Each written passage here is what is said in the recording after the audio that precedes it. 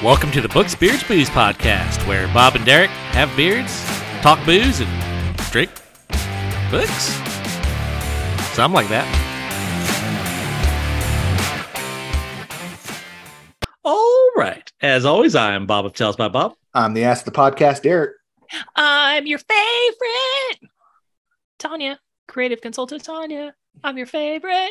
I like how she said that, and I started thinking. I was like, do I have another Tanya I like more than her after her singing that way? You don't. Give me I'll come back to me. Come back to me. I'll think about it. I'm the best around. Something.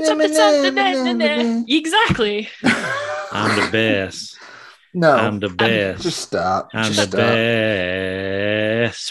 Oh my God. Another old internet reference. Yeah, you're welcome. You're welcome. Off air, we were talking about where's the chopstick? No, we weren't. I promise you, we weren't. Where's the chopstick? Yeah. Only people over 35 are gonna get that. Yeah.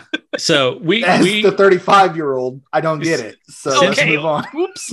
Since we've come back, we pretty consistently on this podcast average, I think it's like 25 listeners. So there's 25 people out there that apparently actually really like what we do, which is kind of stunning, really. That there's that many people with such a low bar for entertainment. How are you just going to call them out like that? Just let them enjoy what they enjoy. Shit. Yeah. Thanks, y'all. Thank you. Really, thank you. Thanks. Y'all are literally why we do this. And so, but I like to think that they're all around our age, that they relate to us and that they get our old internet references. Otherwise, I'm going to be real sad. They're our friends. All right. So I have some news. George R.R. Martin claims to be probably 3/4 done with Winds of Winter. Lies. He Nothing lies. but lies. He lies like my director at work lies about us going to work from home one day. Lies. He's maybe sort of kind of maybe possibly could maybe have about 3/4 of the way maybe possibly done with maybe this other book. Possibly. Yeah. Kind of. To me, it was just like, it wasn't like I'm 3/4 done. It's I think I'm 3/4 done. Like, I mean, he's just writing it and he's like, yeah, I'm probably close to the end. I think they're going to split it into 2 books. That's my prediction. They're going to, he's going to finish. Wait, is this supposed to be the last book? No, next to last. Oh, see, then My prediction is this book is so long that they're going to, at least in the US market, they'll split it into 2. Makes sense. Because more also sales. Yeah, they get more sales that way. So why would you think it's going to be that long? Just, I mean, because you can't base it off of how long he's been writing it, because he probably just been sitting there not doing anything. Each book has gotten longer than the one before it, as he's trying, like he keeps introducing new plot threads. Mm-hmm. And I think, because isn't that what happened? That's what happened with the last 2 books. It was originally that was one book, and it was too long, and they split it. It got way too big, and they split it off geographically. So this next book being split doesn't surprise me. Yeah. Okay, so you said something on the last episode that we were recording, the Nickelback episode. Yeah, you were talking about Malazan, whatever. Yeah. About how like a lot of people were writing in this universe. Mm-hmm. I would really like to have that happen with this Song of Ice and Fire universe, because like he's written so many like little side alleys that I would like to go travel down that alley and see what we got going on. But like, I don't want Martin to spend his time trying to do that. Like, but let me get a John Scalzi in here writing a little side something other. Like, I mean, the perfect choice would be was it S.A. Corey, James S.A. Corey? Mm-hmm. For those who don't know, James S.A. Corey is actually 2 authors that work together to write that series. They each pick certain viewpoint characters, and then they always write those viewpoint characters. And one of the 2 authors, who's I can never remember their actual real names, is essentially like George R. Martin's assistant. Nice. He's like a guy who like helps make sure that everything is canonically accurate kind of deal. Like helps keep track of stuff is my understanding. I could be horribly wrong on this, but I don't think I am. So that would be the obvious choice. Like, hey, let's get some Tales of Old Valyria going. You two guys, write us a Old Valyrian series. Hey, everyone likes Starks. Do some old Stark stuff. Yeah, give me some more Lady Stoneheart stuff. Hey, let's go down this little side alley we got a blurb about, So I would like to see that. Let's expand the universe because he laid the foundation of a lot of really cool things. Yeah. He ain't never gonna touch it. So open it up. Yeah, no, that would be really cool. I actually got invited by an author to write in his world. He's written a trilogy, and he invited. I don't want to say the name because I end up not doing it. But he invited me to. He's doing an anthology of short stories. He's like, hey, just read the first book. If anything stands out to you, write a story about it. That's cool. And that's what he's been doing. So I may jump on that. Yeah. So, but yes, I would love to see, stuff. I'd love to see more of that. I was there's a show on YouTube called Mean Reviews, No Stars Given that I have been a guest reviewer on and had my first book reviewed on. And the whole premise is that these books get no stars for ridiculous reasons. Like we come up with ridiculous, dumb reasons why they can get no stars. Like, yes, one of the books I read was about cryptids, and I essentially said the cryptids were too scary, so they get no stars. That kind of stuff, So it's all like backhanded compliments kind of deal. Yes. But one of the series that they reviewed on there is apparently it's like a shared world where like every book is written by a different author. And I would just like to see more of that. So I'm going to check out that series. Do I remember the name of it? No, but I know what episode it was on, so I can go find it. But you should go check out that series, not just because I'm on it, but it's funny. I don't know. It's a comedy show, so it's pretty good. Airs every Tuesday on the YouTubes, but you can watch it live and comment live, but you can also just go watch it later. But yeah, so I'm not current on House of the Dragon. And it over? Yes, it has finished at this point. And by the time this airs, I will hopefully have caught up. The problem with it is it stresses me the fuck out. Like I enjoy it intensely as I'm watching it, but it's one of those like I know bad things are going to happen that I don't want to happen. So when I'm not watching it, it stresses me out. The thought of watching it, like, oh, someone I like's going to die. Oh, and it stresses me, which makes me not want to watch it. And then when I finally force myself to sit down and watch it, it's like, oh, this is so good. Why am I so hesitant about watching this? I love this. This is so good. Until someone gets got. Yeah, they've already killed one person I liked. So cool. No, I think you didn't watch Game of Thrones. No, you gotta learn to not like people. Yeah, don't get emotionally invested. I think the later seasons, the plan is for this to be 4 seasons long. They've got it plotted out. It'll be 4 seasons. I think the later seasons will be better because this season really was almost like a prequel season because it's really like just laying all the groundwork, and there's a ton, like it covers like 25 years. There's a ton of time jumps, which is fine. But it's all like super critical information, but it's also like, I don't like the time jumps. I'm ready for it to quit. Like, oh, cool. I like these characters. Oh, great. It just now we're gone. It just jumped a dozen years, and now we've recast everyone except for the guy I hate the most, his smug fuck. And so he's like the only person that they never recast for some unfathomable reason. Motherfucker. Anyway, so yeah, I know y'all aren't watching it, but for those who are deeply invested in my watching of House of the Dragon, there you go. There's my update. Some other kind of quick little blurbs of news. Rick Riordan has announced that there's going to be a new Percy Jackson and the Olympians book. Oh, I did. I heard that. Yeah, it's going to be the Chalice of the Gods, and Disney Plus is adapting the series into a show that's supposedly going to air September 26th of next year. Nice. We'll see. And then like the next paragraph, this news article was just like a bunch of like quick blurbs of news. And it says, and I quote, in other less palatable news, plans have been scrapped by Henry Holt Books for young readers to publish the middle grade horror novel, The Crooked Door by Brad McClelland and Louis Sylvester. After allegations were revealed in the Hulu documentary Keep This Between Us about Sylvester having an inappropriate relationship with a teenage girl while teaching in Texas.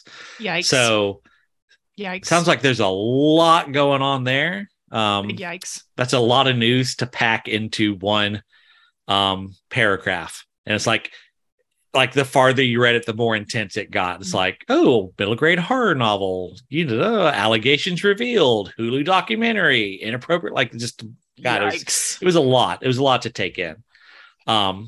So that was dramatic. Anyway, yay, Percy Jackson book.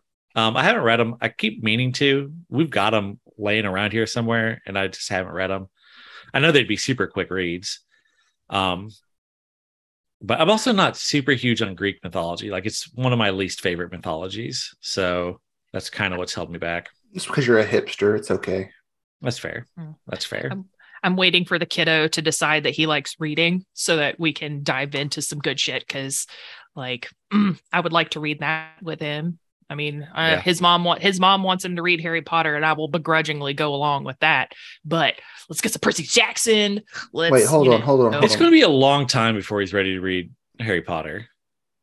You're supposed to read them along with Harry as he ages. So book 1, You should approximately 11.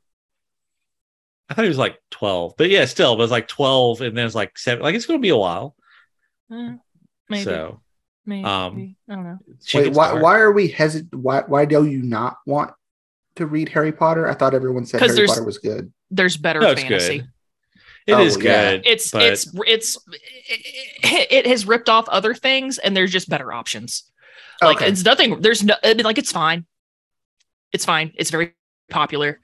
There's just there's some better fantasy out there. Weird aside, I got drunk with an author at Multiverse that I went and followed him on Twitter.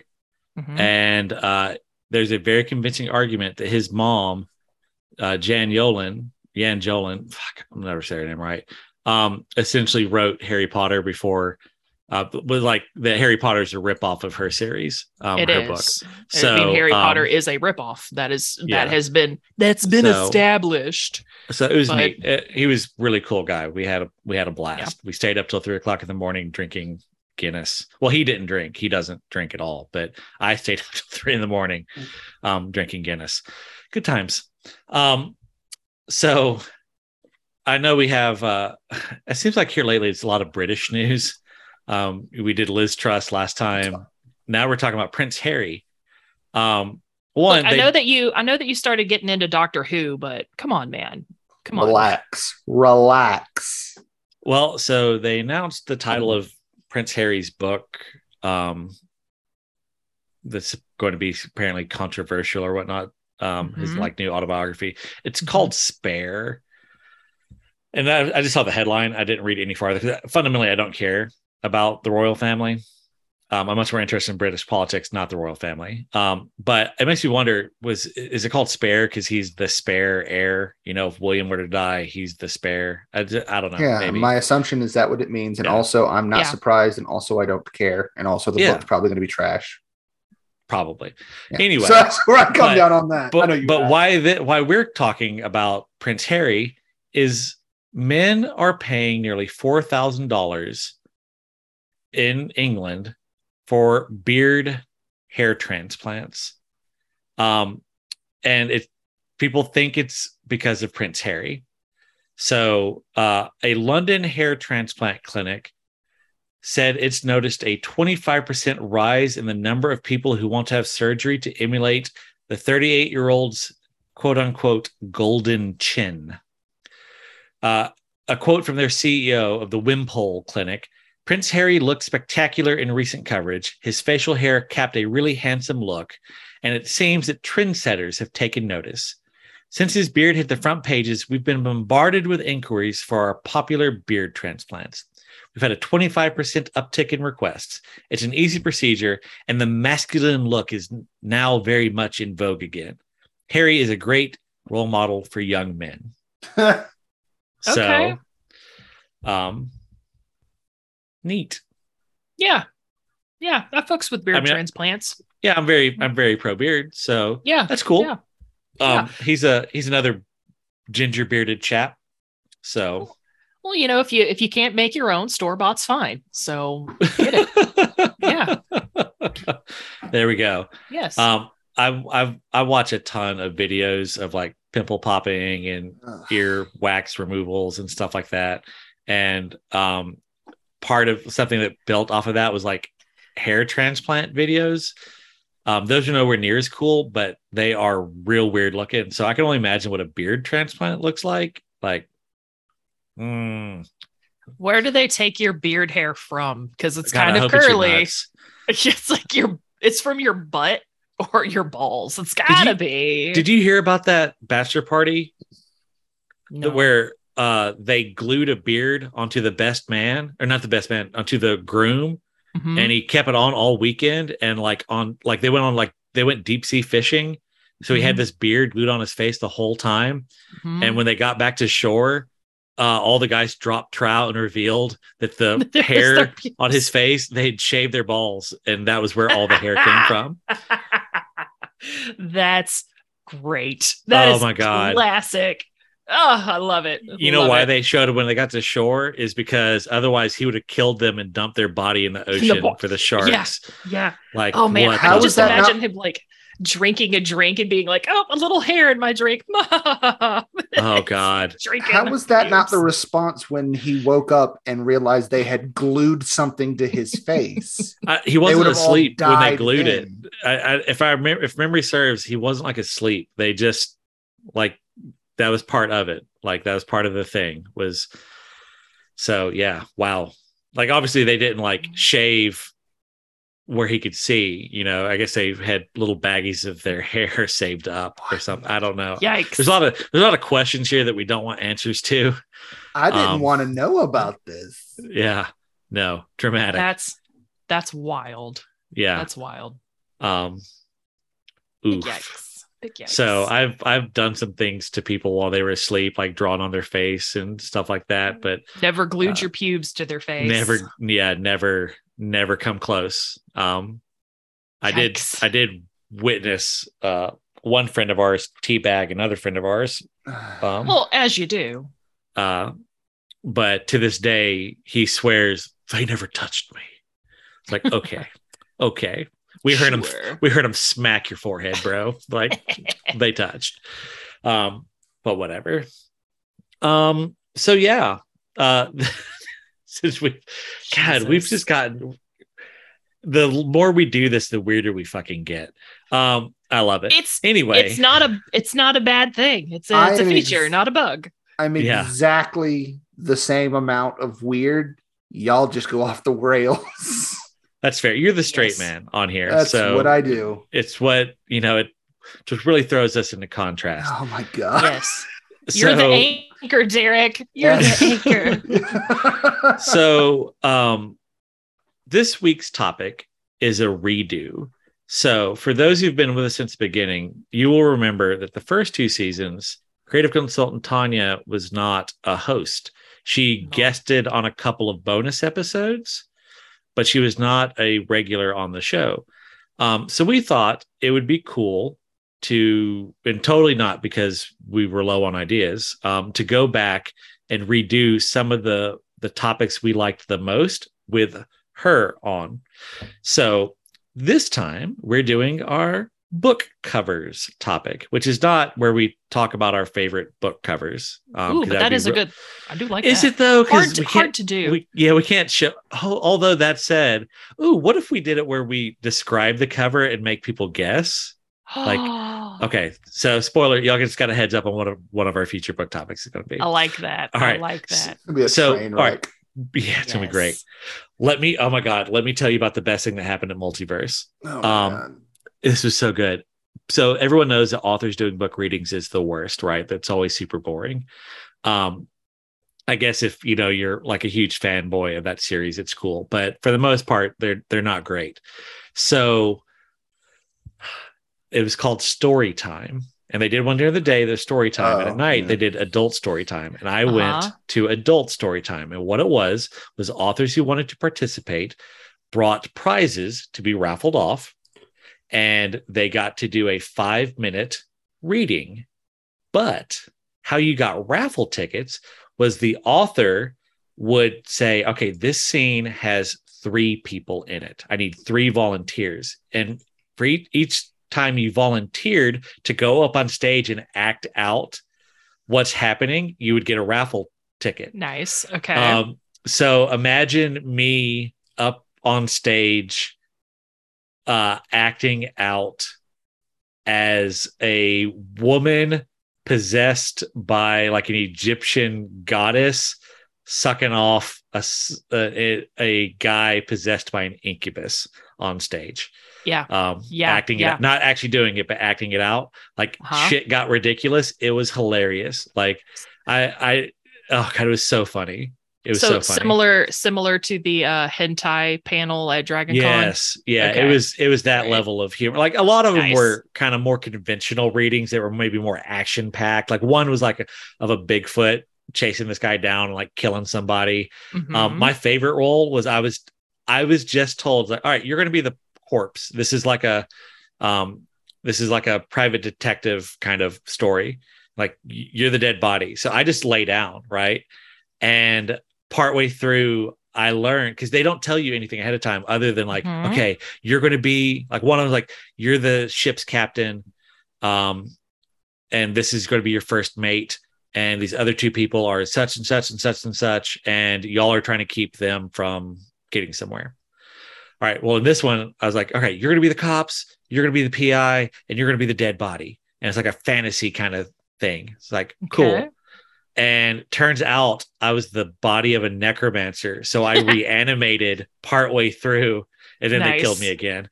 It was great. So good. Anyway, so that was a lot of fun. So nice. Yeah. So anyway, back on topic. Our topic this time is book covers, and not what the cover of the book is, but if there was a book that if authors covered books the way that bands covered songs, what book would you like covered by what author?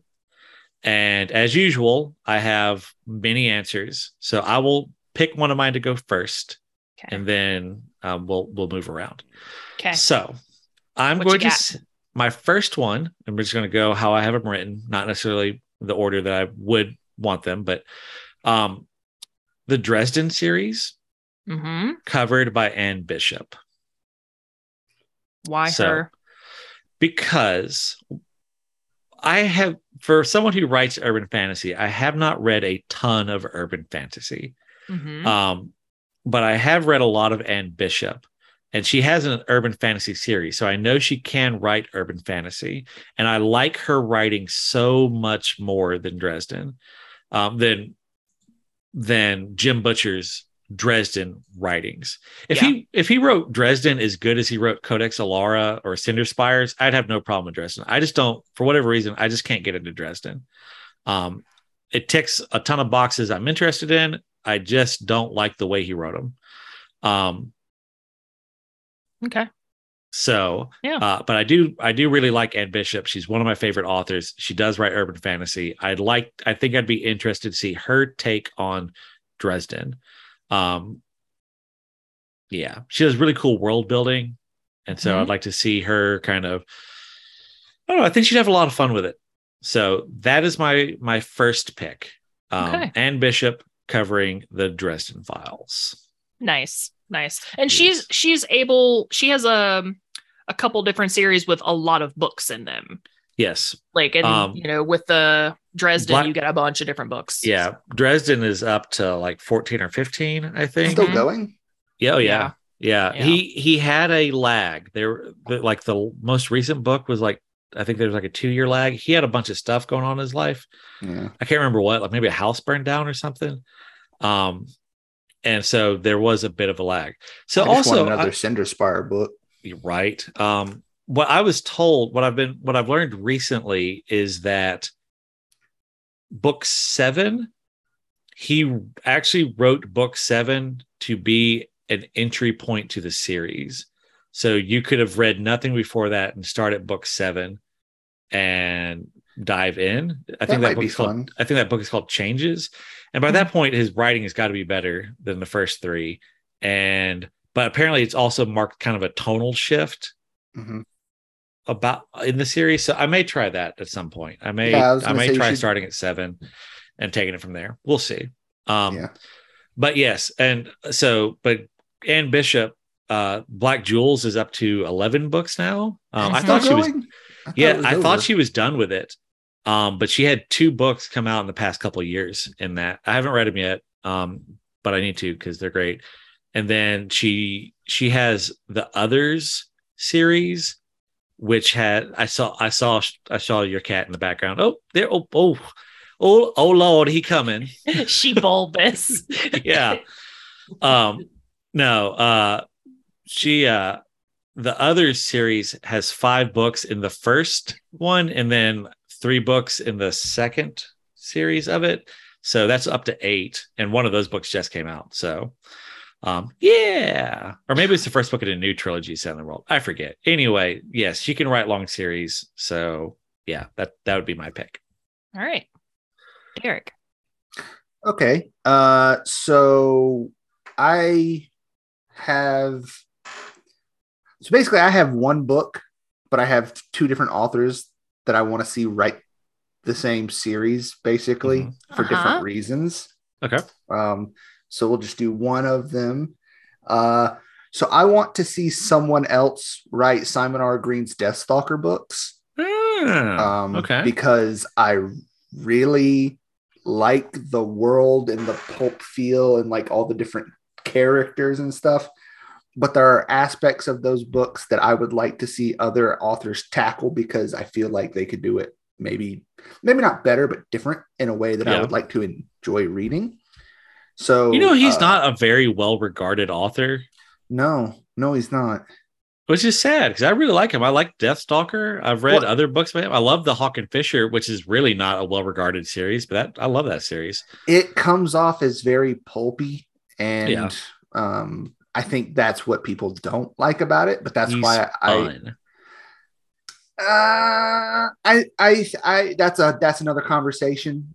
There is some fun to be had in it, but I think that the pulpy nature is just coming from the way it just reads as an adventure, and it doesn't seem like he's overly concerned with any literary aspect. He's just telling an adventure's tale.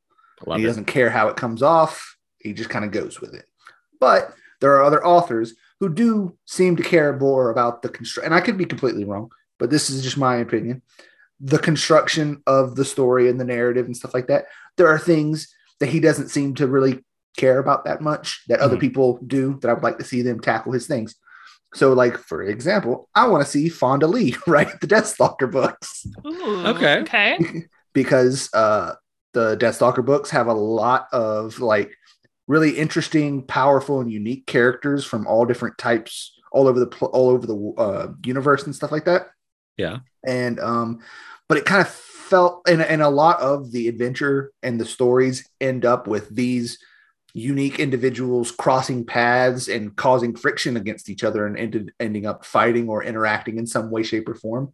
So there's a lot of fights in these books, but the fights are usually very kind of one note, and they're kind of vague. Like they'll just be like, okay, and they're fighting a lot and there's a lot happening and stuff like that. But there's no intensity or specifics in a lot of situations. They just like, oh, and then this happens and this happens, and then that's it. But like with Fonda Lee's experience with martial arts and the way she wrote her fight scenes in the Greenbone Saga books, like I would like to see her have those same pieces to create fighting with them. And then also, I just feel like she does a good job of putting in characterization in the course of a fight as well. So it's not just a fight. So I would love to see her write those books. Yeah. Well, there's a lot of noble houses in Deathstalker, and she does that kind of house on house action. And I had not even considered that, but no, yeah, that makes sense too. I like it. I like the way she writes action, to your point, and remember she's very similar to the way that Sanderson is, like, when they talk about something in a fight, they remember where things are placed in the scene. Yes. And they just have that good spatial awareness when talking about fight scenes and things like that. So yeah, I would read more Fond du Lis fight stuff. I'd fuck with that. What about you, Tanya? What's one of yours?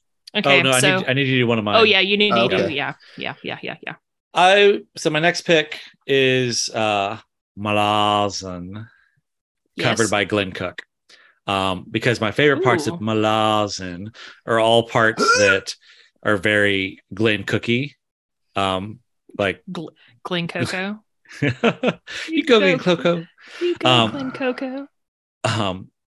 Look at that cute cat. Oh, she's just so precious. Sorry, I had to show you my cat. That's aggressive. So book now for the Books, Beards, Booze only fan, coming soon to a platform near you. Just face palming, just Derek face palming. That's what's happening. But no. So my problem with Malazan is I think I like the overarching story, but I don't really know what it is, and 2, it takes too long to get there. And neither of those are things that I have a problem with Glenn Cook. I've never read a Glenn Cook book and wonder where this story's going. Like, no, it's very clear. It's we're battling person X. We're involved in war Y. Like Kina has to fucking die. Like, yes, and it's a lot more to the point. And I don't know. I like his writing more, which is probably intensely controversial. I think most people would agree that Steven Erikson is probably better at prose than Glenn Cook, but fuck it, I like Glenn Cook more. So Malazan would have been like a third of the length that Glenn Cook wrote it, and I'd probably be a much happier camper. So yeah, there's my second pick. Yeah. Okay. I want Ready Player One redone by one of these 3. I have 3 different offers. Either one of them could redo it, and I would be pleased. Clive Barker turning it into like a spoopy kind of thing. Yeah. That would be fun. Otherland. Yeah, so you're strapped in your little, Oculus suit thing, and then I don't know, zombies. I don't know, man. Yeah. Like something spoopy. Hellraiser coming up the hill right now. Yeah. But then you're in your trailer stack. Yeah. Whatever. Mm-hmm. Or Neil Gaiman. Yeah. Because I like the way Gaiman writes. His stuff it would be slightly more purple, but not as stuffy, as we would get if, say Sanderson or Martin redid it. So you'd get a little bit more purple stuff, like purple language. Yeah. Be more palatable. And It'd be weirder. Which I'm here for. Yeah. I'm here for that. Yeah. Or having Ready Player One redone by Andy Weir. He wrote The Martian. Mm-hmm. Yeah. And Artemis. Another one. Artemis. Yeah. Yeah. Because his POV for Mark Watney, the main character in The Martian, that guy was, he was witty, he was smart, but there was some technical stuff, and there was a good balance of that, which I kind of think Ready Player One was lacking. There wasn't a lot of personness. It was all just. Of those 3, I think I would go Clive Barker just because I'm more of a horror guy. But I think any of those I honestly, as much as I love Neil Gaiman, he would be my last pick of those 3. Yeah. I think Andy Weir would do good with that, though. He does technical well, And He so does. I feel like He that could does. benefit from a little bit of technical sprucing up. But yeah, I think Clive Barker would be my favorite because it would just be a darker take. So it would Mhm. essentially be Otherland by what's his name? Tad Williams. Yeah. Let's just change it up. You know, Yeah. give me a cover, but put it in a different genre. Honestly, I think I would like it a lot more if instead of being based in 80s fandom, if it had been based in like late 90s, early 2000s fandom, like the shit that we were into in high school. Yeah. I would love that a lot more. But like that was very much an homage to a time period that I just don't really remember because I was 4. It was Right. just a little before my time. Yeah. Yeah. We were not the target demographic, but No. yeah, let's redo it. Make it K-pop. Let's go. Yeah. Derek, what's yeah, I just trying to solve a baby metal puzzle. Yes. Yeah.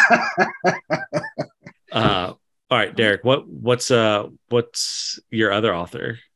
So the other person that I want to see write the Deathstalker books is Nicholas Eames. Ooh. Yes, Ooh, because okay. the Deathstalker books have a lot of very different characters, and while like Simon R. Green peppers in some humor here and there, I think my favorite aspect of Eames' work in Kings of the Wild was the interactions among the group. Mm-hmm. I feel like Green's focus was like on the adventure and not really the characters or their interpersonal dynamics so much. Like there was a little bit of that there, just enough to move the adventure forward. Mhm. But for someone like Eames, like I felt like the strength of Kings of the Wild was how heartfelt and real the relationships between the characters actually felt.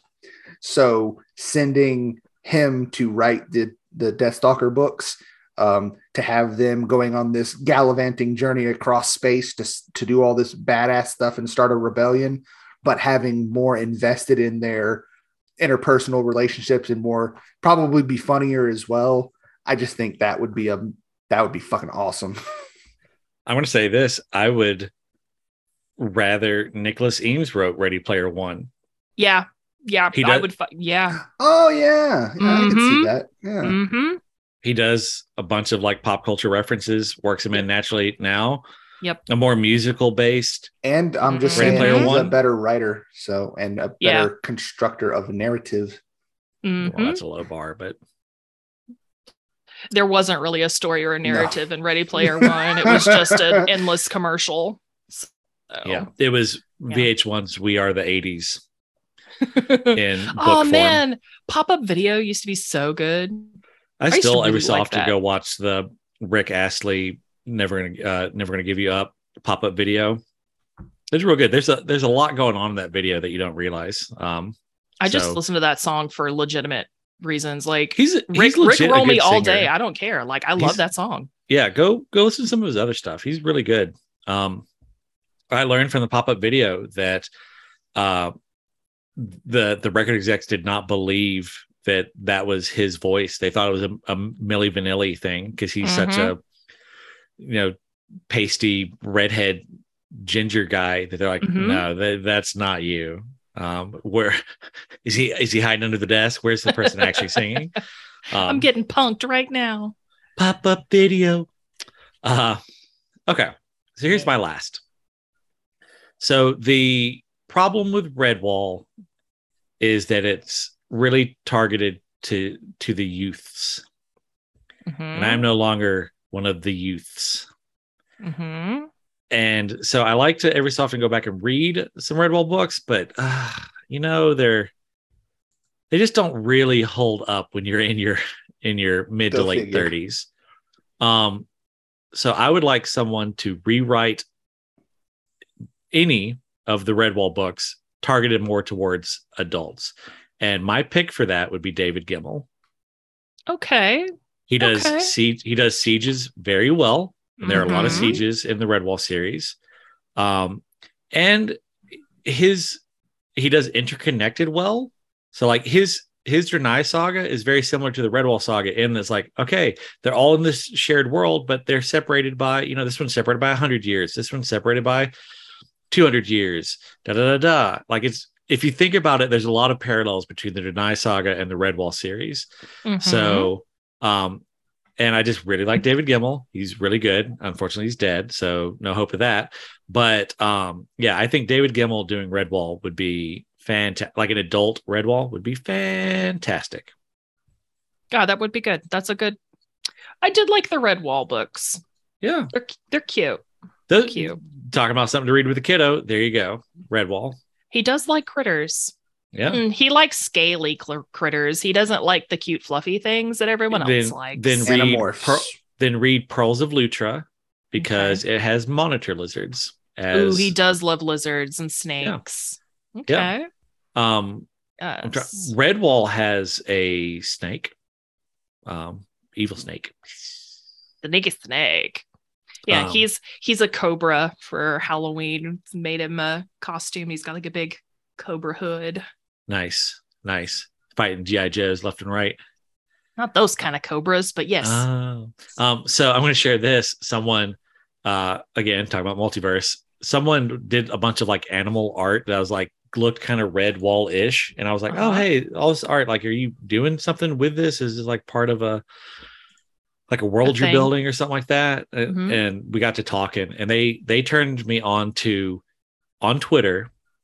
There is Redwall Feasts bot, and just like every like 12 hours or something like that, every few hours, it posts a excerpt from a food scene in Redwall. So like one of the more recent ones is 3 trolleys were laden with buffet lunch, beetroot, potato, and radish soup, rye bread and cheese, elderberry and larkspur cordial, followed by a dessert of elderberry pie with yellow summer cream. And like, I don't know, just give me the food. Yeah. Give me the food. Like, let me eat it. Yeah. So yeah. We need a Redwall festival so that people just bake a bunch of stuff, and then we come dressed up like chipmunks and badgers and eat food, fancy food in a castle besieged by badgers. Weasels. Yeah. No, the badgers are the good guys. Okay. The weasels are the bad guy. Yeah. I are baboon. I are weasel. Mm-hmm. That came up yesterday, day before. Anyways, yeah. No, it came up. Baboon cheeks. I'm sorry. Oh my god! Slapping the baboon cheeks. Yes. Why are we clapping cheeks? Oh my god! All right, we're gonna take a detour. This show is nothing but a detour all the time. God. So that was my bad. Sorry. We decided that basically one of our D&D players has been working for like 30 days straight. So he finally had a Friday night free. But one of our other D players had a child recently, and they're not quite ready to start leaving the house because of vaccination reasons. You know, like got to wait on the kid to get old enough to get vaccinated, yada, yada, yada. So we couldn't play our D&D campaign. And this was kind of sprung on me last minute. So I was like, oh, let me quickly look through my books. What game do I have that we could make characters very quickly and play in the same night? And so I dug out Troika. I appreciate you saying that correctly. Yeah, the title is Troika with an exclamation point, and so if I didn't say it as though the exclamation point was very clearly visible, they were like, "No, say it again." So it's Troika, and in that you can just roll 2d6 to see what your character background is, and so Derek got Parchment Witch, which is basically like a lich that has paper skin and is scared of rain and fire. Oh well, as you do. Yeah. And one of our players was a befouler of ponds who worships like a pond god and yada yada yada. Well, then one guy was a member of Miss Kinsey's dining club. And so when you roll your background, you get like some items. And his item was like a set of like metal teeth. Nice. That you can use to eat like basically anything. Chomp, chomp, chomp, chomp. I love this. Yeah, sharp, pointy teeth.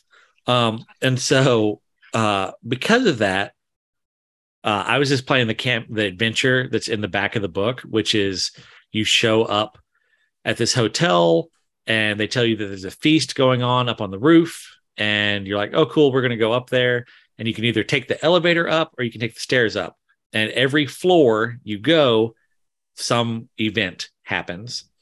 And so the player who played the person from Miss Kinsey's Dining Club, Hans was like eating things along the way. But the reason he was adventuring because he'd eaten all the conventional things. Now he was trying to eat new things. And so this hotel, the servants were all mandrills, which are basically kind of like a baboon. And so at some point it was decided that he really wanted to eat one of them red cheeks. So yes. And the cheeks. And I was like, as I was doing this, like, this world and setting is kind of silly, kind of Monty Python-esque type silly. But I was like, I think I would enjoy a kind of a darker version of this. And without my guidance, the session ended with them literally tackling the guy that the feast was in honor of and eating him. I like it. Yeah, it was I put out the fire that one of us lit him on fire, but I'm scared of fire. Yeah, so because you're you're a paper person. Yeah, right. I immediately put it out, and they were like, "You son of a bitch!" Yeah, but then it was a reflex, man. Then they killed him and ate him and fed the feast with him. So nice. It got dark. Tasty and delicious, so but dark. Yeah.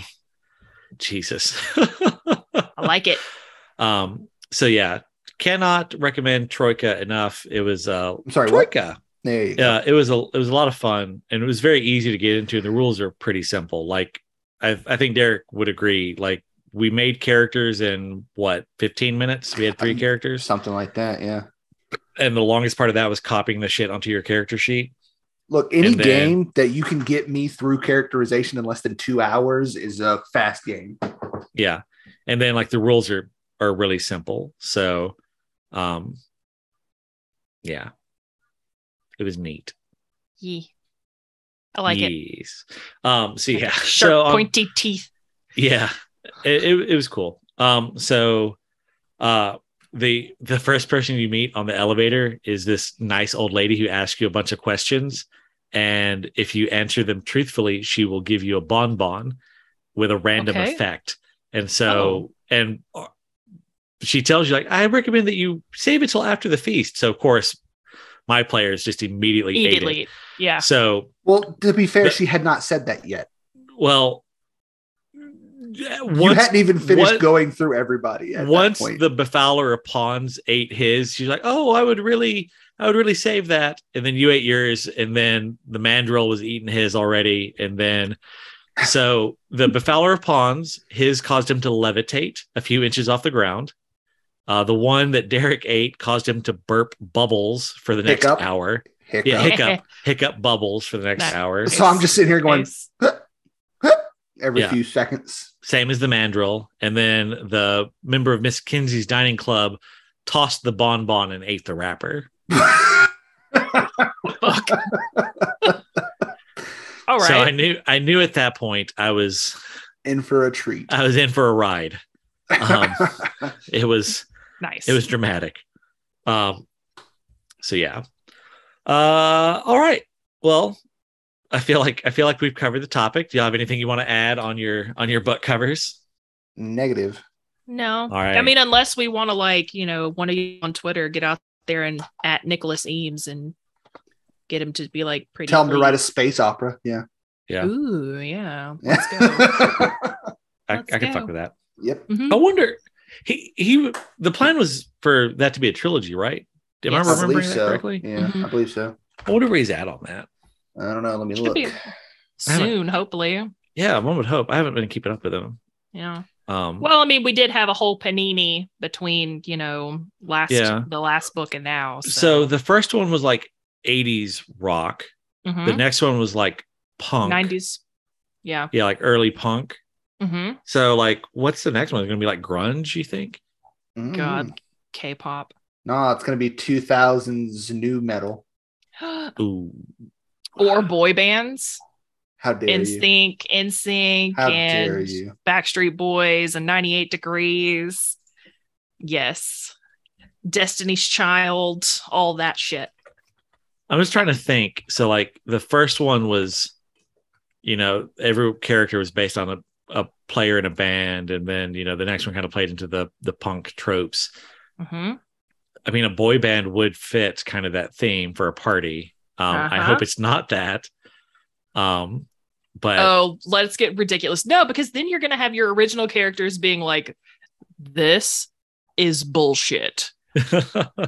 And so you get like the old guard, new kind of rivalry. Yes, give me the 5-man boy band. They look real good, but they go out in arenas and they're not actually fighting anybody because they can't actually do any of this stuff. I would actually I like it. I like it. Okay. All right. Well, on that note, in the coming week, as you take the elevator of life, if an old lady asks you questions, I hope that you answer her truthfully and that you get a tasty bonbon out of it. And as always, may the blessing of the beard be upon you. Okay, bye. Thank you for checking out Books, Beards, Booze. As always, you can give us a like and subscribe on your podcatcher of choice. And if you got some time, why not go by our website, talesbybob.com. All part of the Tales by Bob podcast network. This podcast is part of the Tales by Bob network. To see all our great shows, go to talesbybob.com.